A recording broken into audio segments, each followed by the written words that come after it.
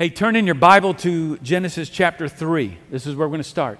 I want everybody to turn into the Bible. Turn into your Bible. You got one in front of you. Okay, grab one there in front of you. This is always our discipline, the Word of God, not my words, but the Word of God. If you ever hear me say something that doesn't line up with Scripture, you need to question that. You need to challenge me on it. So open the Bible. I want us to practice. Now, you can say I'm old school. I mean, I've got iPads and computers and whatever else. I'm using the Read Scripture app to read through Scripture, but I'm reading the Bible from my leather-bound, beautiful Bible, all right? Read the Bible. We want to be in the Bible. It's amazing to me. Now, this is kind of embarrassing. If you're here, you're a guest, maybe you're not a Christian, you're here, you've come to the right place, by the way. You're going to hear a lot today that's going to help you at least understand more of what it means to follow Jesus, what we're all about. But it's kind of crazy that as Christians, we claim to base our lives on, yes, Christ, but we base our lives so much on a book, on the Bible. And many of us don't read it. That's a crazy thought. That we claim that we base our lives on God's Word, the Bible, and we do not read the Bible. And so we're challenging everybody through this year. You can still join us. I don't know why, if you're a believer, if you're a member of this church, that you would not join us to read through the Bible this year. And so you can see information there in your bulletin. You can still catch up about 15, 20 minutes a day if you do it right, I think. You can catch up this week. We're already on into Genesis, and I hope that every one of you will lead the way. Connect Group leaders are leading the way. Deacons, leaders are leading the way. Our choir, our worship leaders are leading the way by reading Scripture together. Now, admittedly, when you jump into the Bible, and last week we started in Genesis 1, we're going to see here be in Genesis 3 today. In fact, you can go ahead and turn to Genesis 3. Admittedly, you enter into the Bible and lots of questions arise, right? Was it 7 days? Really? Did he create the world in 7 days? We looked at that last week a little bit. There were two people that started this whole thing? Did they have belly buttons? Did they not? A serpent speaking, really? Did a snake really talk? I mean, immediately you enter into this and all these questions. We noted last week, it's important to know. When you look at Genesis, and so much of the Bible, but especially the creation narrative, and what we'll be looking at today, it's not so much explaining how things happen. It is that. It's explaining why. Okay? So faith always precedes reason, but it goes beyond reason. And here's my point. We get into questions like, were they individuals or are they representative? Is this a real thing or person, or is it metaphorical to share something bigger and larger? Yes, yes, and yes. Because the Bible is explaining to us why things are the way they are. At the end of the day, I'd say it this way, simply, it's true. And I think with all the questions you may have, and we've got lots of us, I think in varying degrees, skeptics along the way, whatever questions we have, I think it's going to resonate with you. If you listen with your heart, the Spirit of God speaking to you, you're open with faith, it's going to resonate with you today. This is true. What we're talking about is true. So I want to pause for a moment and just ask you this question. Do you ever struggle with things that you know you ought to do or want to do, but your willpower just will not allow you to do it? Anybody? I mean, it's something as simple as if we decided we're going to diet, we're going to eat properly, resolutions. We're exercising now. Most of us are trying to do better. We've decided on certain goals and such. We all wrestle with this, right? For me, it's as simple as I have discovered recently some low-cal ice cream, okay? And it says like 320 calories, in a little thing. And but you look at it more carefully and you realize that it's about 110 calories or something. So that means you eat about a third of the actual small little container, right? So I'm sitting there, and of course I'm thinking, yeah, I probably ought to stop. I mean, there's not a lot of calories, but I'm going to end this and take. I get down, a good 2/3 of the way down, and I think, well, there's only like a third left, and And if I get up, I'm not going to get up. I'm watching TV. I'm doing something else. I got to get up and take it back to the freezer. That's kind of silly. And oh wow, there's the bottom of the container. Look at that. I'm going to finish this out. And so, I want to stop. That's silly, but there's so many other areas in my life. I want to stop. I don't want to do this, and yet I find myself doing what I don't want to do. Anybody resonate with this? The Bible tells us. Now, that's kind of a wacky illustration, but the Bible tells us why. It tells us why things are the way they are. Today, we're gonna see, are we going to really believe that God's Word is true, or are we going to run after our own devices, our own definition of what is true and what is not true? Surely you've heard the phrase, to thine own self be true, right? Who wrote that? Anybody? Shakespeare, all right? For all of you English lit kind of nerds, where was it found? Where is it found? Anybody know? Hamlet, thank you. Hamlet. Wow, I was about to ask for extra credit. Okay. Who said it? It was Polonius, right? Polonius, by the way, is the foolish advisor to the king. So think about this. I'm setting this whole passage up. Okay, hang with me. The fool says, to thine own self be true. And in Elizabethan English, this really meant do what is in your own best interest. Do what's right for you. We would say be true to your heart. Follow your heart, right? Or in the 2019 vernacular of our day, you do you. I'll do me. You do you. You be you, I'll be me. In fact, Sarah Knight, New York Times bestselling author, wrote a book called You Do You. And watch this, subtitle. How to be who you are and use what you've got to get what you want. It's a great that'll sell right there. You do you. And listen, this is how we have redefined the gospel in the modern West. The UK and Europe, Australia, North America, I suppose Africa, we have redefined the gospel. You do you, and watch this. The pathway is freedom. So any restraints that come upon you have got to go. Any authority or external forces that are telling you what to do has now become, watch why we flip this, is now not only wrong, it's evil. It's not good. Because the driving gospel, the air we breathe, is you do you, and anybody that tells you otherwise, you've got to remove them from your life. Now watch this. With this, our cultural backdrop, we enter into the ancient story of Genesis 3. We left Adam and Eve in chapter 2, and they were, look at that. You were all looking at God's word now. They were naked and unashamed. They were not ashamed. And now we enter into Genesis chapter 3. Now, I'm not going to have time to read this whole text. I'm assuming that most of us have read this before. I'm assuming you have the Bible in front of you because you're going to be looking to say, wait, I want to look at that verse he's talking about. I got to go further here. I don't have time to read the whole thing, but we're going to cover the whole chapter, okay?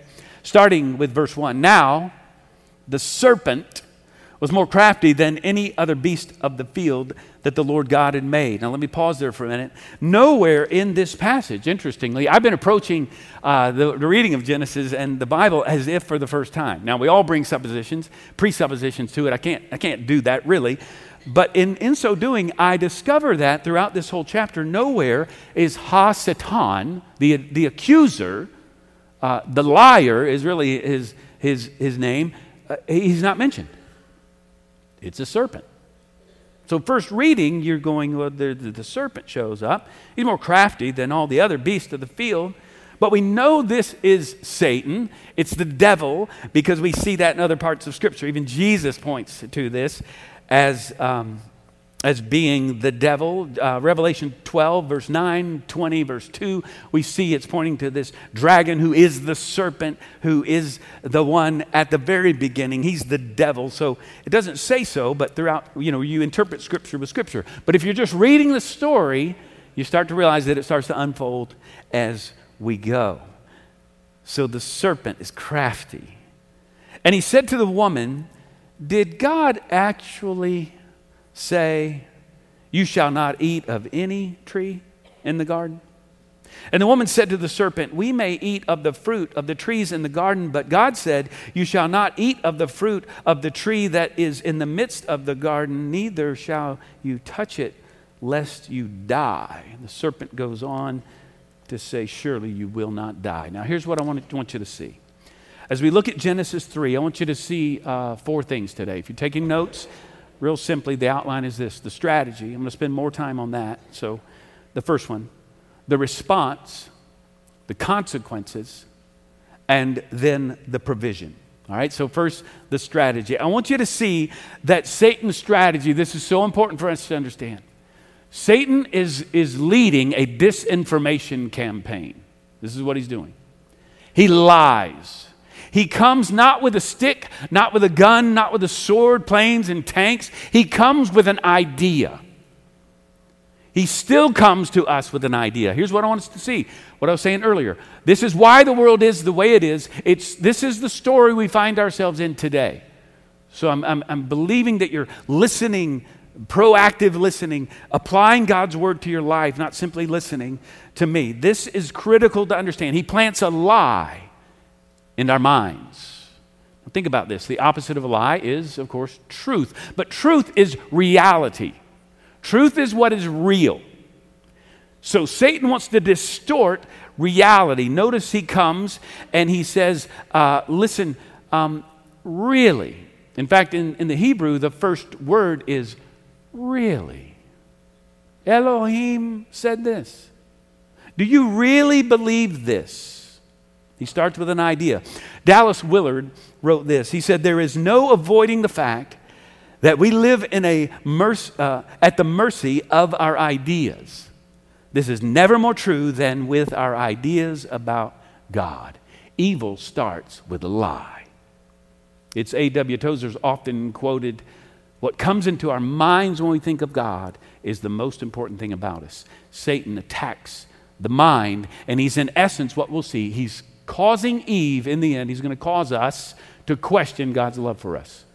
Does he really want what's best for you? Does he really love you? Now, let me step away in a quick history here.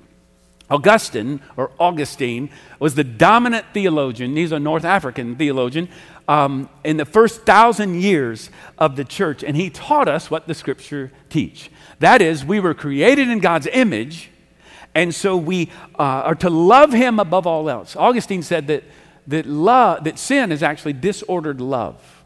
Okay? Disordered love. We love God first. He's the one that said we'll never find peace in life apart from God. We must come to him. We'll never find peace until we find it in him. And he said that the moral life then is based on this reality. First, that we're created in the image of God. He knows what's best. We follow after him. So primarily you're thinking what the Bible says. And ultimately the way of Jesus. So mastery of self, here's my point, in the post-Augustine modern West even, for 1,000 years and on up till now, what we see is the mastery of self then is based on ultimately loving God first and then aligning our desires according to what God says. Okay? So Paul tells us the language of the first apprentices of Jesus, and Jesus himself, Paul says in Romans 7, there's a civil war going on inside of you. Anybody? There's this war inside of you. So the old image of a demon on one shoulder, a little angel on the other speaking into our minds, that's a really rather appropriate image, those silly and cartoons and whatnot. We're hearing from different voices. He says there's a war going on, and it's a central doctrine for the believer that once you receive Christ, you receive the power of the Spirit that then gives you power to overcome the voices of the evil one. But it's God's word that brings truth against his lies. This is why you must know God's truth. why we must be reading his word. So, Augustine for 1,000 years. Now, enter, watch this, later on, big leap in history, Sigmund Freud, late 1800s, mid-1800s, late 1800s, under the influence of Darwinian atheistic evolution, okay, would teach this. We're not created in the image of God. There is no God. He's not even in the mix. So if we're not created in God's image, you're just a conglomeration of molecules, then there's no transcendent truth. There's no ultimate authority outside of us. No right or wrong based on something that would come from the outside. So you determine yourself. And he says that when you look at your own desires that drive everything you do, right, the decisions you make, he would say everything that's driven in your life is primarily what he called libido. Now, that's Latin for desires. He said, of course, that sexual desire was the driving desire. Others have expanded that to say, what's our primal desires for pleasure, for happiness, survival of the fittest, whatever's going to make you feel good. So watch this. Ultimately, our desires are going to guide us towards whatever makes us happy. Whatever makes me happy, that's where I'm going to run. In fact, Freud went so far as to say the suppression of desire is the cause of all neuroses, all mental challenges that lead primarily to anxiety and all those things. He says, do not suppress your desires. You be you, do that. Whatever makes you happy, you run after that. Now, Augustine, Scripture, Freud, modern common Dalasite. Think about what a radical shift that is. Satan has sifted us like wheat. And he owns the minds of so many people who've turned away from his word. This has become normalized in our culture. You do you, and any authority outside of you that would tell you what to do, what not to do, what gender you are, what you're not, how you're going to live your life, what things you desire for yourself, anything outside of you is oppressive, repressive. Follow your heart. You do you. The guiding gospel of our day. And watch this, before we start throwing rocks at everybody, all these other non-Christian people, that's what's wrong. Listen, sinners sin because that's your job description. And we do as well. We're not sinners. If you've received Christ, you're a saint. You've been covered by him. We have the power to overcome these sinful desires. But look back to Genesis 3. Satan's his go-to strategy. Deceitful, here it is. We're going to see this played out. Deceitful desires, deceitful ideas that play into disordered desires that are then normalized in a sinful society. This is why the world is the way it is. The biblical narrative and vision of the world explains why the world is the way it is. So look at again verse 1, the second part there. Did God actually say, you shall not eat of any tree in the garden? Did he really say that? Eve repeats the commands, but not accurately. Begs the question, did she not know? Did Adam not tell her properly? Where is he? Is he there? We just don't hear him talking at all. Some have challenged this to say maybe the first failure was male passivity. Not leading his wife as he should. Everybody wants to blame Eve, right? And surely Adam is to blame as much or more so. Either way, Satan's first step in the strategy, I hope I've been clear, he wants you to believe a lie. And he's lying to you right now. And throughout the week is why you must know God's word. You must be in it. It's why I'm leading us as a church family. Spirit and the Word. Prayer and the Bible. This is our focus throughout the year. It's always our focus. But please, bring your attention to God's Word. Jump in with us and be a part of what we're doing. You know, I would say it this way. I mean, all of Scripture points to Jesus. In every sermon we ever preach, and it'll happen today, it all points to Christ. You're going to see it throughout our reading of Scripture. I believe in the Bible. because Jesus believed in the Bible. Now, I could argue I believe in Jesus because of the Bible, yes, but I believe in the Bible because Jesus believed in the Bible and Jesus believed in Satan. In fact, in a conversation with the Pharisees in John 8, you can see it on the screen there, there's a lot that leads up to this, but then he finally gets to the point. And how bold is this, speaking to those who knew the Bible better than anyone in culture. So this should cause us to tremble. But he says, you are of your father, these are the Pharisees, the devil. He just outright says it. And your will is to do your father's desires. There's that word. He was a murderer from the beginning and does not stand in the truth because there is no truth in him. When he lies, he speaks out of his own character. Another translation, he speaks his own native language. For he's a liar and the father of lies. Did God really say that I'm to love others as he loves me?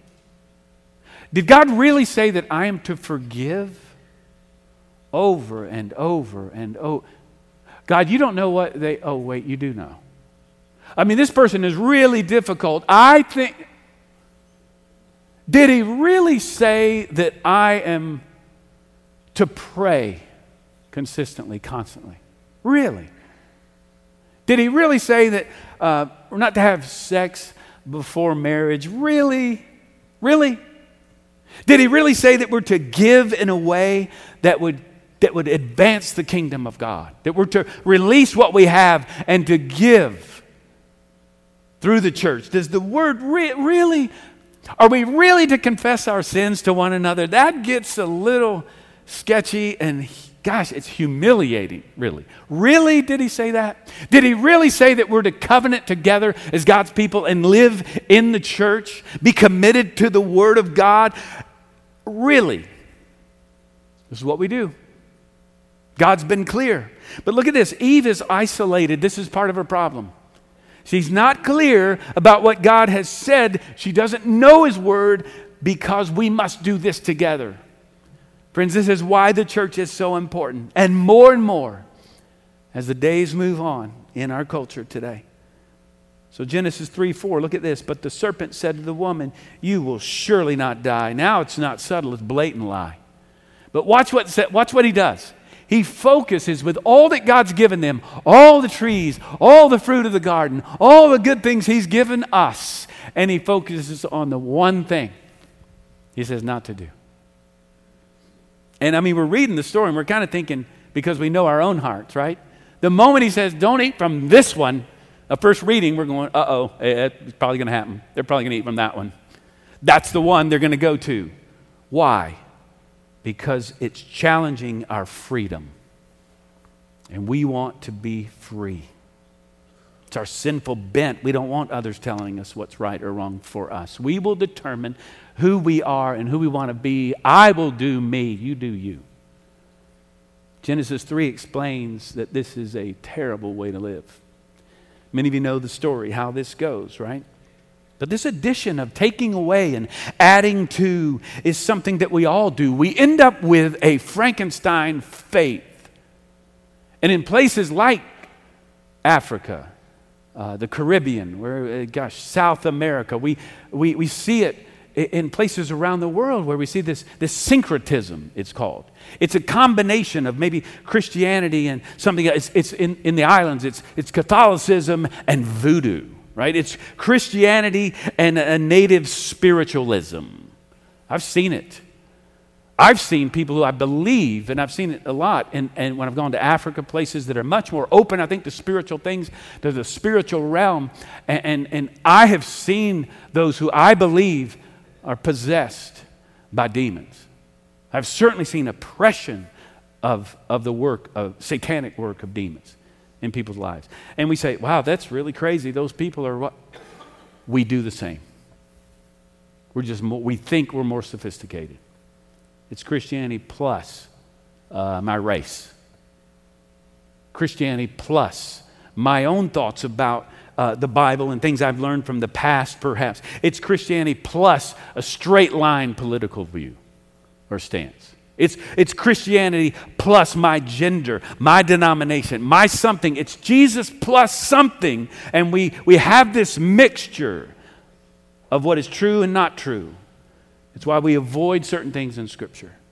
We too say, I don't know about that part, but I love this. But Jesus, man, he loves people. I love that part. Care for the poor. Really? Pause and stop those who are in need. Love those. Reach out to those who are not like me. Really? How do you do that, friend? How are you mixing, matching, adding to your own faith? Verse 5, you will be like God. Now he comes to the greatest temptation of all. And we see the anatomy then of temptation, you could say. It says she saw it. Okay, verse 5 and 6, she looked, delighted in, desired, and took it. That's another sermon. Someone said they looked, they got hooked, and were cooked. Okay, that's just how that goes, okay? But we do the same, right? We seek an ethical autonomy apart from God. We will determine for ourselves. So that's the strategy. I told you to spend a lot of time there. Secondly, look at this, the response. Watch the response, verse 7. Then the eyes of both, they took the fruit and ate, eyes of both were opened, and they knew that they were naked. And they sewed fig leaves together and made themselves loincloths. They're exposed, and watch this, they immediately start to cover up. And hey, watch this, they cover up with created things. They hide behind created things. What's going on here? They're hiding from God, they think. They want to hide from, but they're hiding from each other. And as best I can tell here, they're hiding their privates, but they didn't sin. It wasn't sexual sin. They're hiding their differences. They're seeking to isolate. We do the same. How do you cover up? We pretend. We lie. We put forward a face that is not the truth. We blame shift. We you know what? Here and today, many of us, and a younger crowd in particular, social media has become the digital fig leaf. I'll hide behind a picture of myself I want you to see that I'm okay. And we all do this. We've done it today. We enter into a room. And how about this? Some of us don't show up because we are tired of presenting a false self.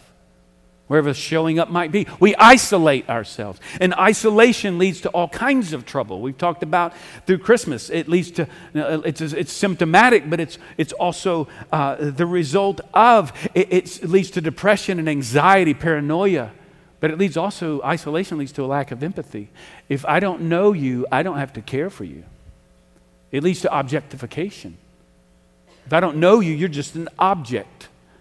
I don't have to love you if I don't know you. You're not really a person. That's where the mind goes. Nowhere in Scripture does it say, hide your junk. It says, bring it forth. Yes, in accountable relationships with people that you can trust, but we hide. And I've said it before, certain things grow in the dark, friends. Fungus grows in the dark. I guess moss grows in the dark. Mushrooms grow. Sin grows in the dark. You bring it in the light, sin cannot flourish. Sin dies in the dark. So God says, watch this, watch his response, verse 8. God's response, we're hiding, we're running, we're blame shifting. He pursues us with three questions. Look at him here. Where are you? He's asking you that question. Where are you? Why don't you come to me? Why don't you read my word? Are you afraid? Why are you? And his first response, we were afraid. And we ran. He's ashamed. Okay, so we know that fear, perfect love, cast out fear. Where are you? The next question, who have you been listening to? Verse 11. Who told you? He's saying, who are you listening to apart from me? God knows all the answers to these questions, by the way. Who are you listening to? We'll get back to that. What have you done? Verse 11. Have you eaten and look at this, he's very clear, explicit. What I commanded you not to eat. Are you serious? Now, he doesn't say that. It's interesting to me that his first questions aren't, are you crazy? What the heck is wrong with you? He doesn't do that. He wants us to come before Him, a loving God, confessing our sin before Him. And then we see the consequence. I'll get back to those questions as we close. Verse 14 through 19, the snake, the woman, the man, all creation is impacted by their rebellion. The snake will crawl on the ground on his belly. The woman will experience pain in childbirth, child rearing, yes, as well. No, I added that part to Scripture. Childbearing, and for the man, yeah, it's true. His work will become a burden. But notice God curses the serpent, and this again, we don't have time to read all of this, trusting that you are or will, verse 14. But He doesn't curse Adam and Eve. He curses the ground, the serpent, and then no small thing, death, enters into creation. Verse 19, Adam will return back to the ground from which he came. Sin leads to death. This is true in our lives. Sin always leads to death, not life. Friends, this is why things are the way they are. Don't you resonate with it? This is true. And so, we see what's happening. Galatians 6, Paul explains other places in Scripture, elsewhere, this struggle we find ourselves in. We don't have time to go here, but there are three enemies of the soul. The tension you feel and will this week, will today. The devil, here's the language of the early disciples. Paul, Jesus taught us this, all right? The devil, the flesh, and the world. These are the lies, the things that are coming against you, kind of a triad, an axis of evil that's at work against you. A symbiotic axis of evil. And it's coming after you. And you know this is true. The Bible explains why things are the way they are. We have the devil, okay, so the deceptive ideas that lead to disordered desires, the flesh. And then we have the world. This is where sin becomes normalized in a society. And it has happened in our nation. But watch this as we close. Jesus doesn't leave us. God doesn't leave us alone. I want you to see the provision as we close our time together. Praise God, there is provision. Even here, the Scriptures point to it. Look at verse 20. 20 and 21 says this. The man called his wife's name Eve, which means life, because she was the mother of all living. Verse 21. And the Lord God made for Adam and for his wife garments of skins and clothed them. Now look at this. Earlier they made their own covering. They were running from God. And now God comes, He pursues them. And through the questions He asked them, He then provides for them a covering. Now watch this. The covering would be provided because of a sacrifice of some animal given its life so that they would be covered.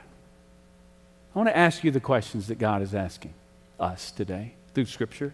Who have you been listening to? Who are you listening to? Well, Jeff, I'm listening to God. Are you in His Word? If not, you're not listening to Him. Are you praying? Listening to Him? Are you in the Word? Are you in a Bible study group, a connect group here at the church? Are you a member of the church? Are you committed to being here to hear this kind of word? The truth, with all the lies you've been hearing all week long. Who are you listening to? I got some good friends. All right. And praise God for godly friends. Your spouse may be awesome, not God. Listen to God. Have you eaten?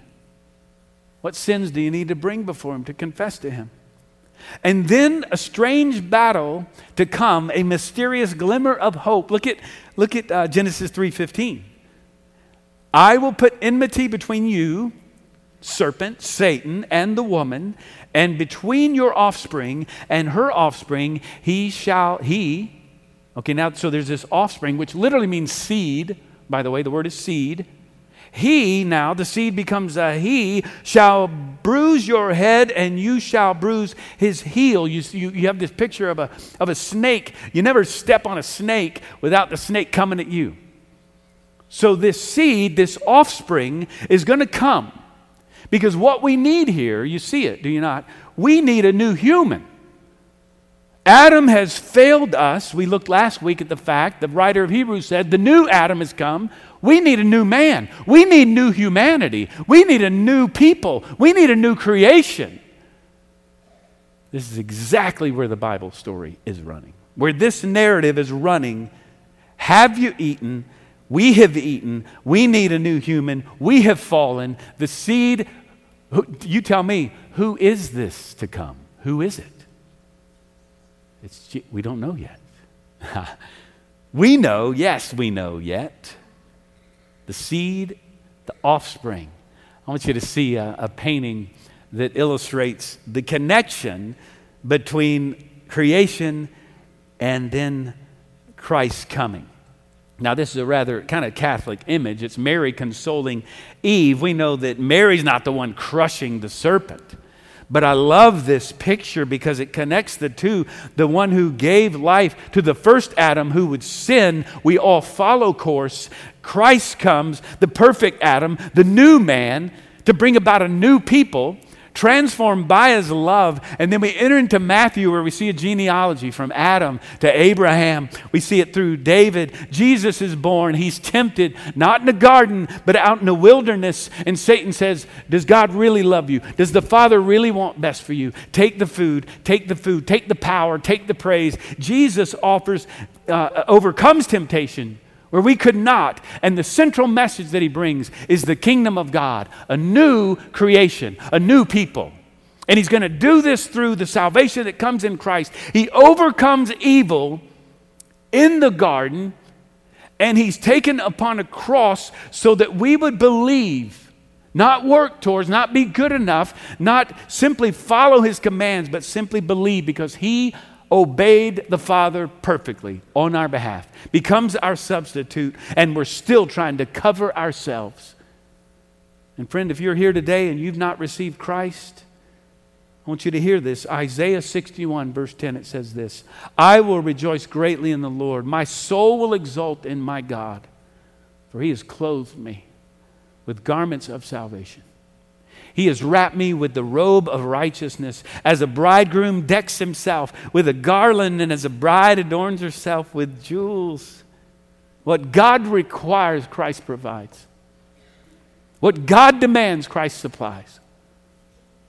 What he demanded of Adam and Eve, what he demands of us, Christ has been our substitute, so that when we receive him by faith, we receive his grace. He was taken upon the cross for you. He died Adam's death, our death, yours and mine.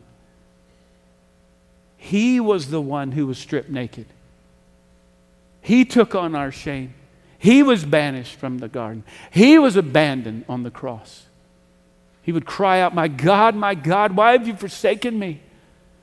And he would be raised again to conquer death and hell so that we could follow him with salvation. 2 Corinthians 5:21. For our sake he made him to be sin who knew no sin, so that in him we might become the righteousness of God. This is true. And truth demands a response. Let's pray together.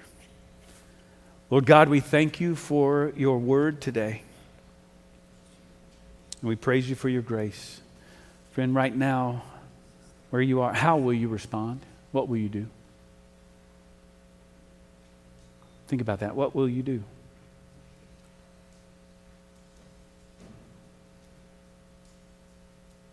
If you've not received Christ, you have questions around your own salvation, you can be saved today. Say, Lord, thank you for dying on the cross for my sin. I believe, I receive your forgiveness as my own, and I seek to walk in your ways. And believer, if you're a believer, are you a member of a church, our church? Will you enter in today? Will you be baptized and proclaim your faith? Will you read the scriptures? Will you commit anew to be in the Word, to know the truth? What is he telling you to do? Now do it. Lord, we give you our lives. And this week we will not follow the gospel of the world that says you do you. We will follow you. You tell us what to do. And we will obey. In your name we pray. Amen.